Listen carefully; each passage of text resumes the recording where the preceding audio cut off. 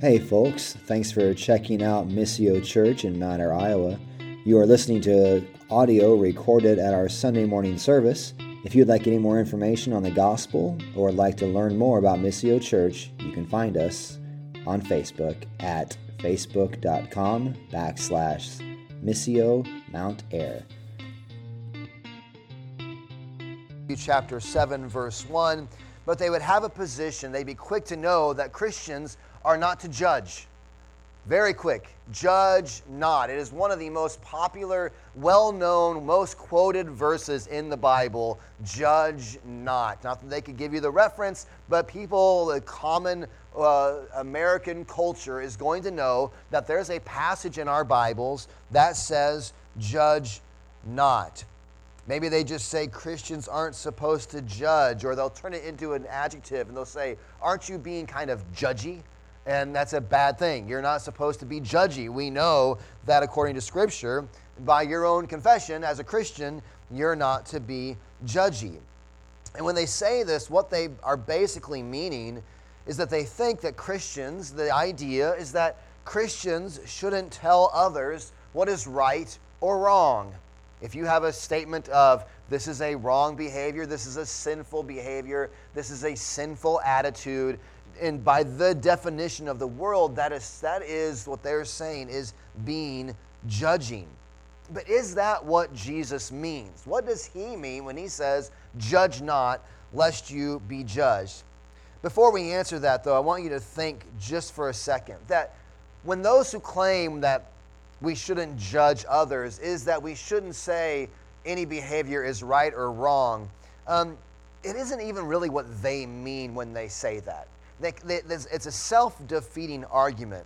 Often when someone says this to me, it's because of a certain moral position that I might hold.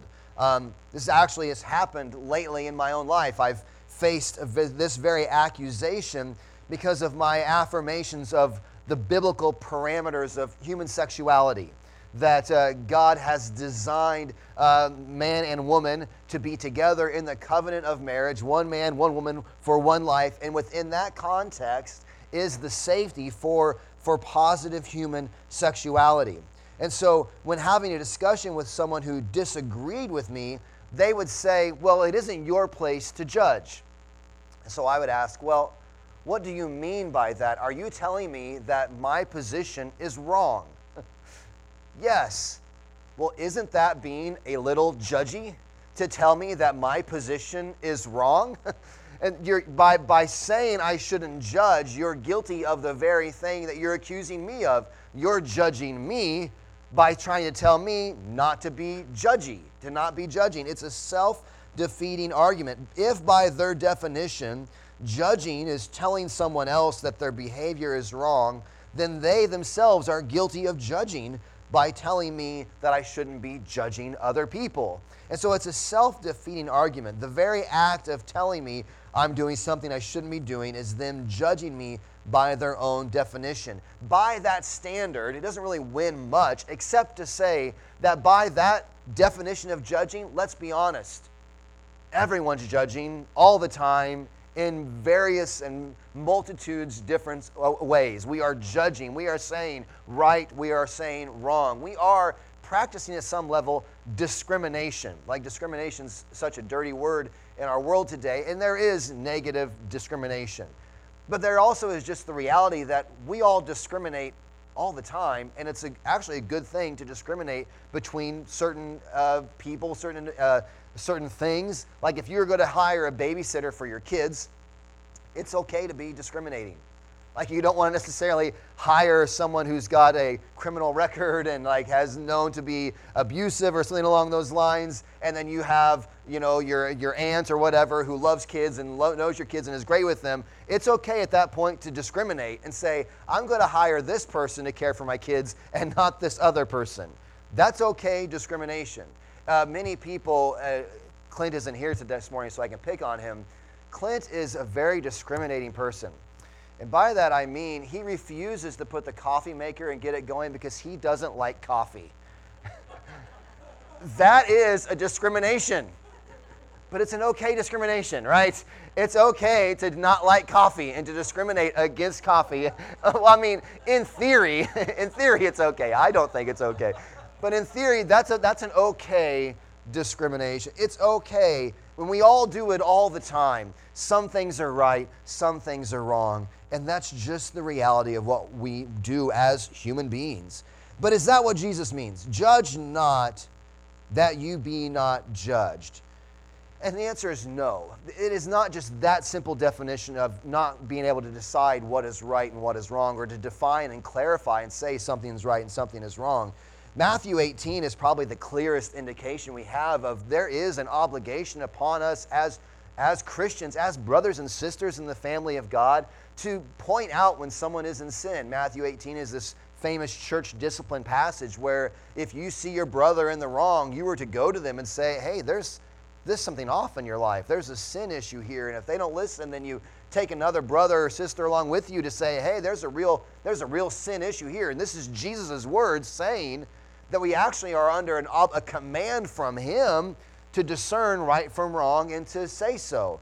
But you don't have to go even that far. In just a few weeks, you can look down and we'll be in chapter 7, verse 15 of Matthew, where Jesus tells us to beware of false prophets who come to you in sheep's clothing, but inwardly are ravenous wolves. You will recognize them by their fruits. Jesus, right in this passage, and just a few verses later, is saying there are false prophets out there. There are people out there who are not speaking the truth, and it's okay to say that's not the truth.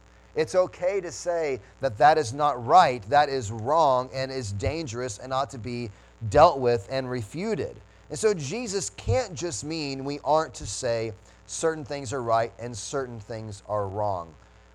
Jesus, instead, what he is talking about is our position toward people, towards the individuals who are doing wrong.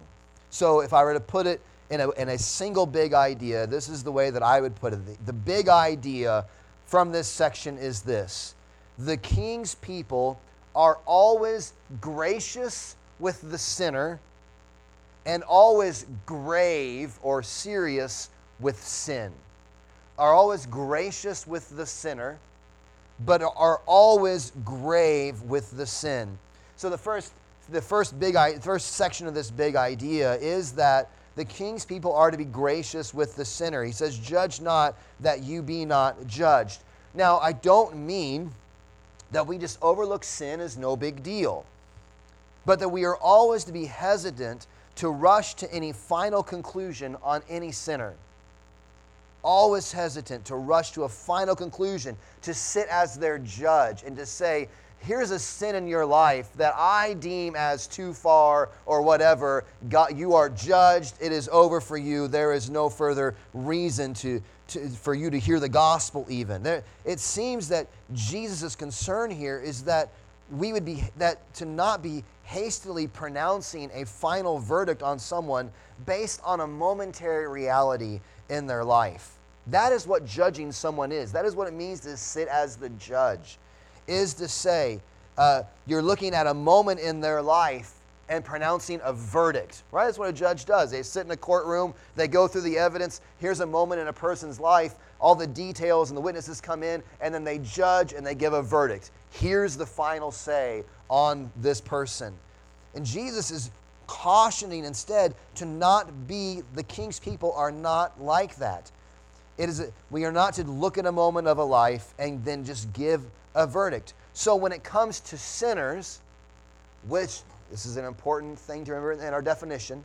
When it comes to sinners, which we all are, this isn't like when it comes to sinners, those people out there. No, this is an inner discussion, inner dialogue amongst us. When it comes to sinners, which are all of us, Jesus is warning us about looking at someone who may truly and seriously be caught in a moment of sin and then pronouncing a judgment on them.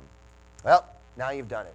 Not only the things you've done are wrong, but you actually are beyond help. You are beyond, you have gone too far, it is too much. Jesus is clearly done with you. And Jesus is warning against that sort of attitude. We don't get the say on someone's final judgment. Jesus gives a pretty stern warning that to live in such a way, he says, is to welcome that same judgment upon yourself, saying that if the judgment you pronounce, you will be judged, and the measure you use, it will be measured to you.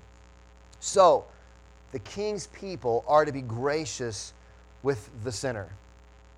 However, the king's people are also to be very grave, which is not just, it's the two G's, that's the Baptist in me coming out, the alliteration, sorry, are to be grave or serious with sin. They are to be serious about sin. We ought to be gracious to those around us in the multitudes of conditions they are found in. It doesn't mean we don't take sin seriously. It's the second part of our big idea. It doesn't mean we aren't able to say when actions and attitudes in the lives of others are sinful, that they are contrary to God's will as revealed in Scripture. It doesn't mean we can't say when a specific teaching or position isn't contrary to Scripture. Not at all. But Jesus does give a prerequisite when doing so. He says that if we are going to call sin, sin when we see it in others, be it out there, be it in the church, be it wherever it may be in our own household, if we are going to call sin, sin when we see it, we must first check our own lives and deal with the sin that is revealed there. Giant hurdle in our church today is this dangerous indifference to sin. Dangerous indifference to sin. Where so many see that the biggest problem in the church is its judgmentalism, it's actually complacency, I think, in sin. But I don't mean our complacency with the sin out there in the world. Like we just become complacent with the sin out there in the world. That's an argument to be made. I think there also is a complacency with the sin within the church. And when our claim of being judgmental really stings is when it reveals our hypocrisy, because we have shown that we really hate everyone else's sin, but kind of love our own. For instance, the church's stance, and I say this meaning the mainstream American church, the church's stance against something like so-called same-sex marriage. That argument really was lost for much of the mainstream church when it stopped valuing marriage, when it stopped really fighting for the longevity and the seriousness of and defending marriage altogether. When divorce became not a grievous and terrible reality to weep over and to fight against and to work hard and to want to see not happen, but when that stopped being like this grievous reality of a broken world, it does exist, but became like a reasonable and defendable pursuit, then the church really lost its footing when it came to defending against all sorts of different ideas of what marriage is. So we must care for this, where Jesus goes on. Why do you see the speck that is in your brother's eye, but don't notice the log that is in your own eye? How can you say to your brother, let me take the speck out of your eye when there's a log in your own eye? You hypocrite. First take the log out of your own eye, and then you will see clearly to take the speck out of your brother's eye. We must care for the log, the large, morally serious sins in our own eye, in our own lives, before we can look and help our brother or sister remove the speck, the small sin maybe even, that is in their lives. We must take sin seriously. Something that Jesus covered right in Matthew chapter 5, those incredible hyperbolic statements where he says, if your hand causes you to sin, what are you supposed to do? Cut it off. And if your eye causes you to sin, you are to pluck out your eye. And he doesn't mean literally, but he's using hyperbolic statements that we might treat sin for the deadly reality that it is. If there's a plank in your eye, you must remove it before trying to take a dust speck out of someone else's eye.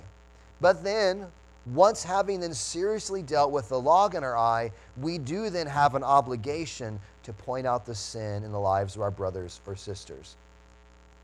Early on in our work through the Sermon on the Mount, I asked the question, if anyone gets to tell you no, does anyone get to say no to you on anything? Is there ever a desire that you have, something that you want to do, that anyone gets to say, no, you don't get to do this anymore. You don't get to go down that path? Well, if we swing back around to that idea, does anyone get to confront you on sinful behaviors or attitudes?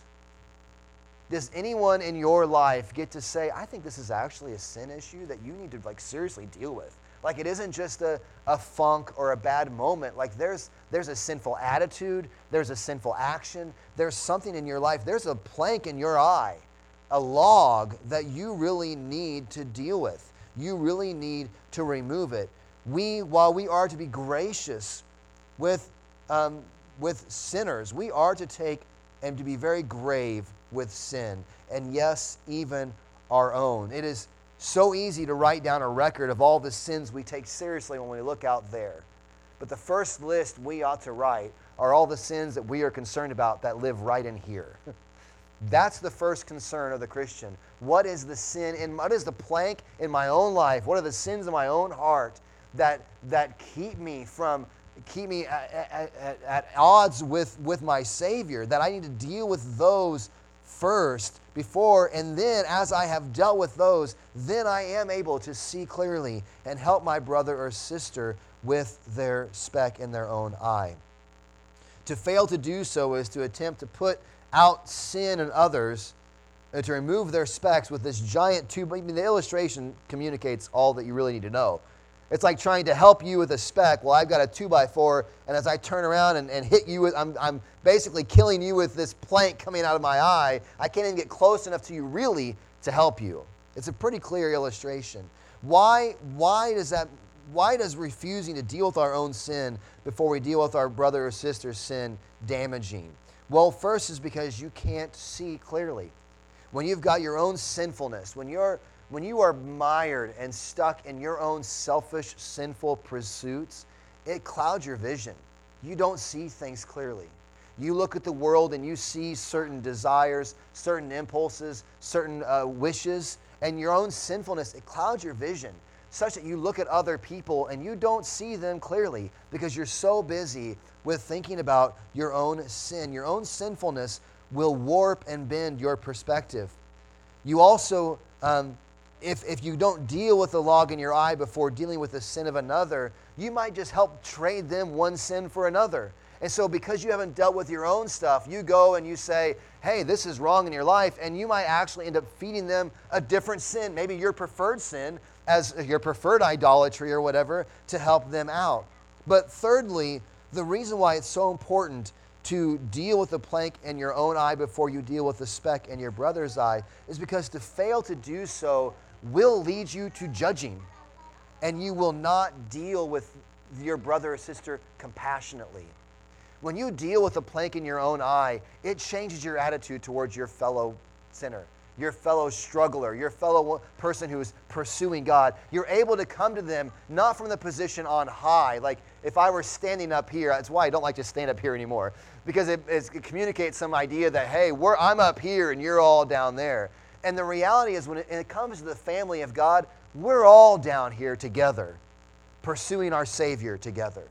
There isn't like, I'm the high and holy one, that you need to come up to my place, become like me, that we might pursue God. It's like, look, when we deal with the plank in our own eye, it enables us to then go to our neighbor and say, I know what it's like to desire X, Y, and Z. I know what it's like to have this be the thing that I long for, this be my wish, this be my hopes. I know what it's like to be stuck down in there. And I'm here to say to you and to come make an appeal to say, come with me as we both turn from that and pursue our Savior together. There is a compassion that comes in when you first deal with the sin that is in your own life. Why are we able to do this? To think about the gravity, the seriousness with which we talk about and confront the sin in our own lives. How and why are we able to do that? Wouldn't it be easier to just kind of sweep them aside and say, yeah, I know I've got lots of wrong thinking. Yeah, I know I've got lots of things messed up, but let's just kind of sweep them under the rug and move on. Wouldn't that be far more beneficial? Why is it important, and why can we even say no? Our job is not to bury those things, but to bring them out into the light, to deal with them head on. Why are we able to do this? Because of the continued struggle with your sin. It is not the full extent of your story. It is not the final say in your story. Your sin does not get, if you are Christ, if you are God's through Christ, your sin does not get the final say in your story. Not in the life of a believer. We are able to deal with the major sins of our lives and the sins of others because we have a remedy to the reality of sin. We have a hope that combats the reality of sin. We have a promise that combats against the penalty of our sin. We have a Savior. And so we're able to pull those realities. We're able to pull out and put to light our divided hearts because we have a Savior. We have a rescuer. We have a rescuer. Jesus, the one who was truly sinless. He had no plank in his eye, not even a speck in his eye. What does this one who is perfect and sinless do? He takes the sin of his people upon himself. He takes the wrath that his people deserve because of their sin upon himself on the cross, so that every one of us in this room this morning, realizing, I got some planks. I got some areas where I have turned my back on my sovereign King and lived for myself instead of him. That is the essence of sin, rebellion against God. There are some things I need to turn from. I have worshiped myself. I have worshiped the things of this world. I have loved the created things and not the Creator. And there are things I need to repent of. Jesus Christ has come so that every one of us, admitting those things, confessing, yes, I need to repent, and looking to Him and His righteous life, His sacrificial death on the cross, His resurrection, His defeat of death itself. Everyone in this room this morning, looking to Christ like this, can be forgiven of your sin. Reconciled to God. Brought into His family. Eternally secured to Him through faith in Jesus Christ. Forgiven and made righteous in His sight. So therefore, as the King's people, we are able to be gracious with those who are sinning, which includes ourselves, and also grave and serious about sin because we are not left without a hope. We are not left without a remedy. We're not left without an answer to it. It is Jesus Christ, the righteous one, that as we face these things, as we admit the wickedness that we find in our own hearts and we bring it to light, we have someone who died to save us from the penalty of these sins.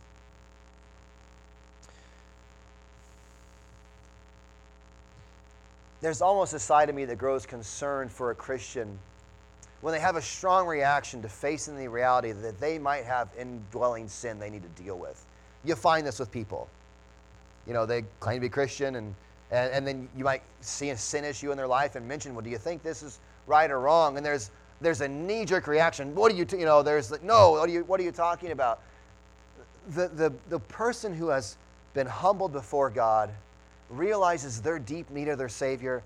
They are not surprised by the residual sin they need to turn from. When someone comes to them and says, here's an issue, have you thought about this, the way that you're handling this? Have you thought about this teaching? Have you thought about various issues of your life? The Christian normally might first have a knee-jerk reaction of kind of like, hey, don't tell me what to do. That's understandable. But at some level, it's no surprise. There's all kinds of specks. There's all kinds of planks even that reside in us in our old man that need to be confessed and brought out, brought into the light that the gospel might do its work.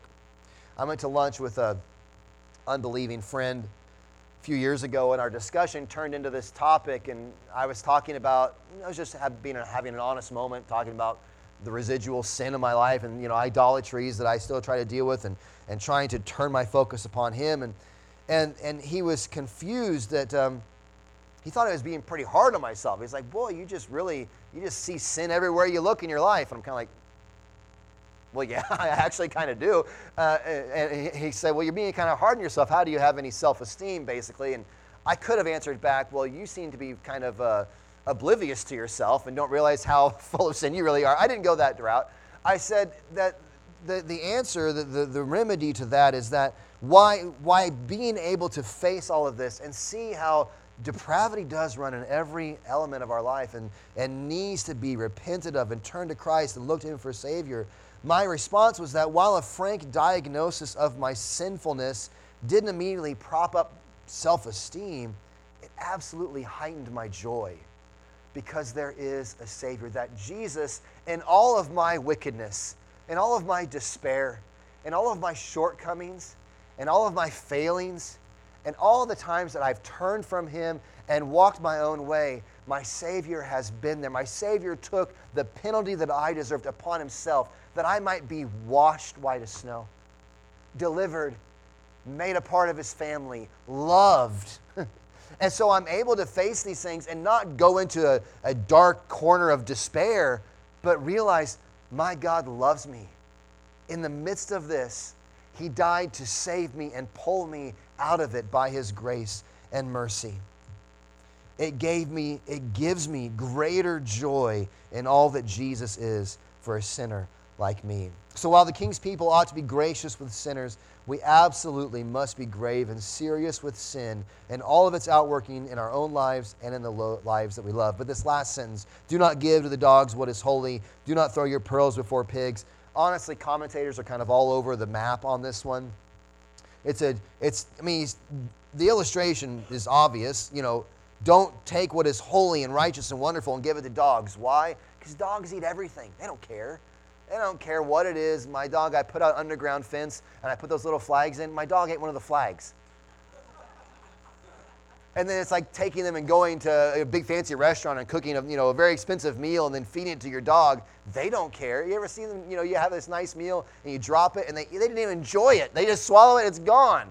And so the illustration works. Like, don't take something that's very precious and then throw it before a dog. Don't take a pearl, a beautiful piece of jewelry, and try to give it to a pig because they just wallow it in the mud and it's just gone. They trample it underfoot. Don't take what is precious and just throw it away. But if we tie it to the section that we're working through, I think a reasonable application is that we ought to be careful about applying a gospel remedy to those who see no need for the gospel. If the hard work hasn't been done of realizing how greatly I need a Savior, then applying the gospel is it's a waste of a treasure at some level. The hard work in our own hearts, when we rush, it's kind of what Jim was saying there about there's the bad news to the good news. If we rush through the bad news to get to the good news, it's like the good news doesn't have its full effect. It's like a dog eating a gourmet meal. But when we've done the work to realize to have the mourning over our sin, brokenness over our rebellion, then it is the enjoyment of a gourmet meal, of the gospel good news of what Jesus has done. So we must, as the King's people, be gracious with sinners. Your story is not over. And no matter where you find yourself in this walk of life, no matter what sins have happened in your past, and honestly, no matter what sins lie in your future, and we all have sins that lie in our future, they do not write the final line of your story. For every one of us turning from our sins, looking to Jesus, working by the power of His Spirit to stop those sins, His salvation has come. Everyone who calls upon the name of the Lord will be saved. There is good news. So as the King's people, we must be gracious with sinners. The call is there to turn, to trust Him. We do not know the details that have led to so many people to the place that they are in. We cannot write anyone off as beyond the help of Jesus. And also, we must be gravely serious with the reality of the deadliness of sin. And the gospel then comes in and shines in and shows itself to be the good news that it truly is. Let's pray. Father, this morning, we want to rightly diagnose the plank in our own eye, because it is when we descend into that valley the Puritans talk about, the the valley of vision, that it is in the deep well, the valley of the darkness, the valley of the shadow of death even, that then the brightest lights become so visible. And so, Father, this morning as we've gathered into this place, I pray that you would open our eyes to the things we need to turn from, the planks that maybe exist in our own eyes, not for the beating up of your people, but that full rejoicing in the gospel might abound, because we have a Savior who loved us, that while we were yet sinners, Christ died for us. What good news that is. In this is love, not that we have loved him, but that he loved us and gave himself as an atoning sacrifice for our sins. May that good news well up in every heart as we seek to take the planks out of our eyes, that we might help our brothers and sisters turn from their sin and enjoy and rejoice in Jesus, the all-sufficient Savior. Pray these things in his name. Amen.